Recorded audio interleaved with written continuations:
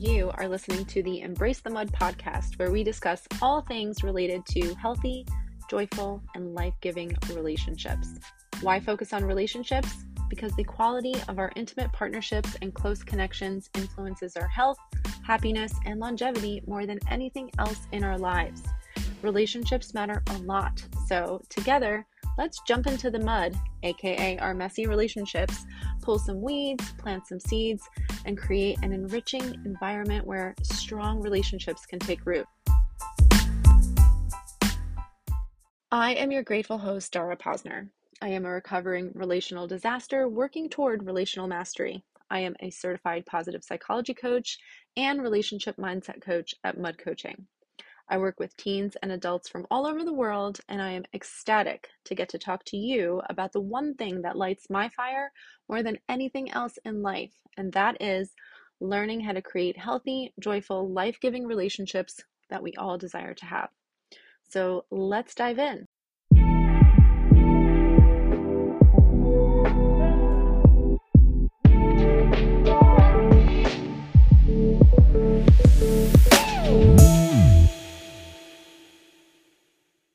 Today on the Embrace the Mud podcast, we are in part 3 of the 4-part series, Dealing with Unmet Needs. In this episode, our topic is taking care of your own and your partner's needs, 2 foundational aspects of getting your own needs met adequately and consistently in your relationship.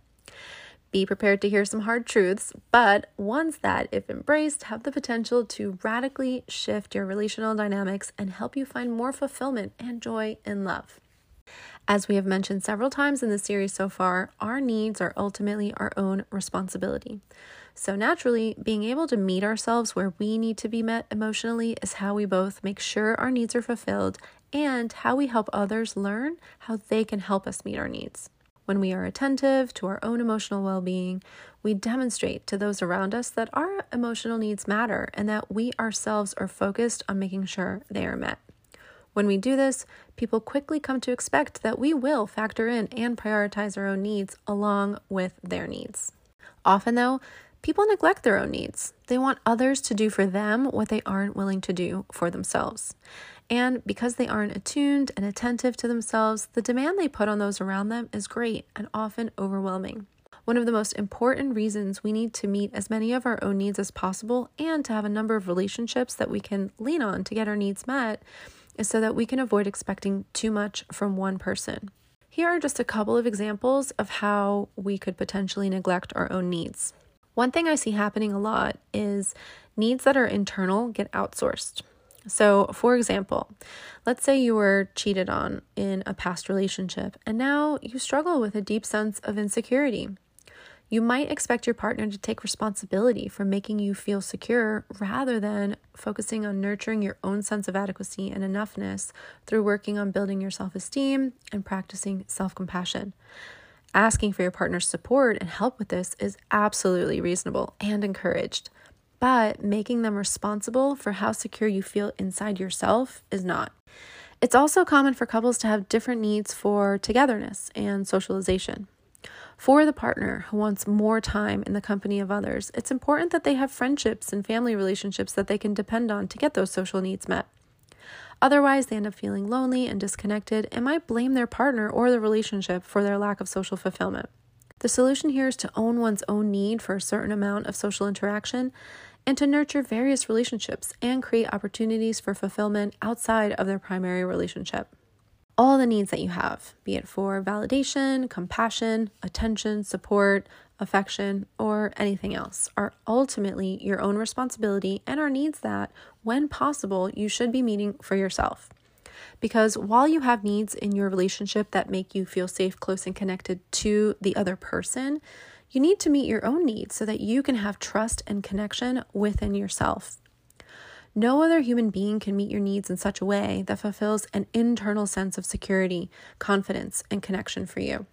And no human person can neglect your needs to a degree that could take that away from you. As long as you are fulfilling your own needs, a person neglecting to fulfill your needs in a relationship will weaken the sense of safety and connection between you and them, but not the sense of security and connection you have inside of yourself. So, to summarize why meeting our own needs is fundamental to getting our relational needs met, Doing so enables us to depend on others for the needs we require for the strength of that relationship and not for the needs we have for relating and connecting to ourselves. And it creates awareness in the relationship that your needs, first of all, exist and are a priority. It sets an important precedent. And to a degree, it teaches those around you how to love you. The other side of this foundational coin is being able to adequately support your partner's emotional needs in the relationship. Because secure functioning relationships are based on fairness and mutuality, we need to be as committed to helping our partners and others that we love meet their needs as we are to fulfilling our own. It's being able to take care of ourselves and the other person at the same time. So often we find ourselves feeling unfulfilled emotionally in our relationships because there's mutual dissatisfaction and frustration. Each partner is waiting for the other to begin, quote unquote, showing up more. Basically, neither is willing to do what they expect the other to do. Each refuses to give until they get. This is called gridlock. And to break out, somebody needs to go first. But often they remain stuck because each partner believes that the other partner isn't doing enough and that they are the one giving more in the relationship. That's right. Often we have no idea that we aren't actually meeting our partner's needs. We think we are because we're doing things we think are thoughtful and loving. But what we are actually doing is giving them love in the ways we want to receive it ourselves.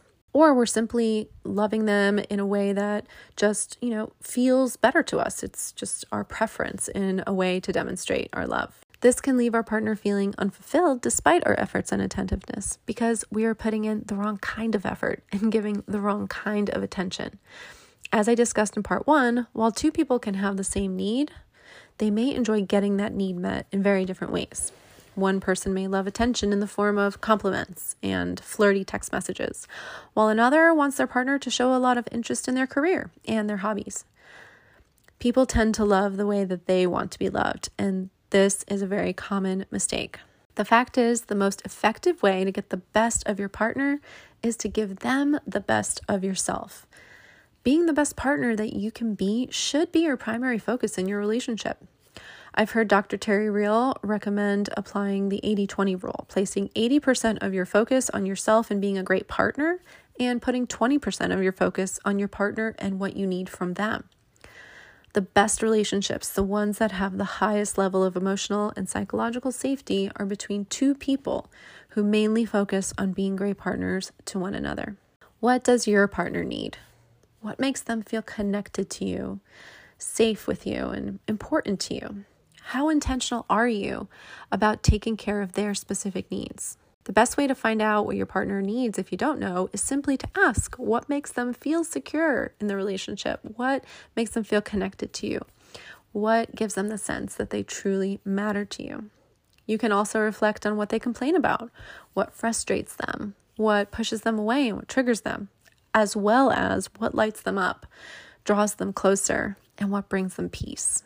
We have to remember that relationships are two-person systems. Each part or member of the system is always responding and reacting to the other parts.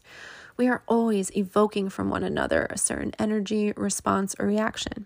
You may notice that the more you demand from your partner, the more they withhold, or the more you blame or criticize your partner in an attempt to get them to hear you or see you, the more they either bite back or shut down.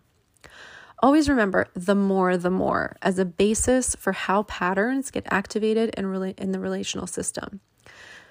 The more I criticize, the more they get defensive. The more they ignore my needs, the more I push and demand. And then the more they ignore my needs. And on the cycle runs until you hit a wall and realize your partner resides on the other side of it now. To break the pattern, tear down the wall, and find your way back to each other, you need to replace your negative behaviors with ones that bring about a positive response. The more attuned you are to what your partner needs, and the more committed you are to helping them feel safe and loved, the more attuned they likely will be to your needs, and the more consistent they likely will be in helping you fulfill them. Okay, that is all I have for you today. I hope you found this episode helpful and that you feel clear and more committed than ever to prioritizing your own needs and your partner's true needs as well.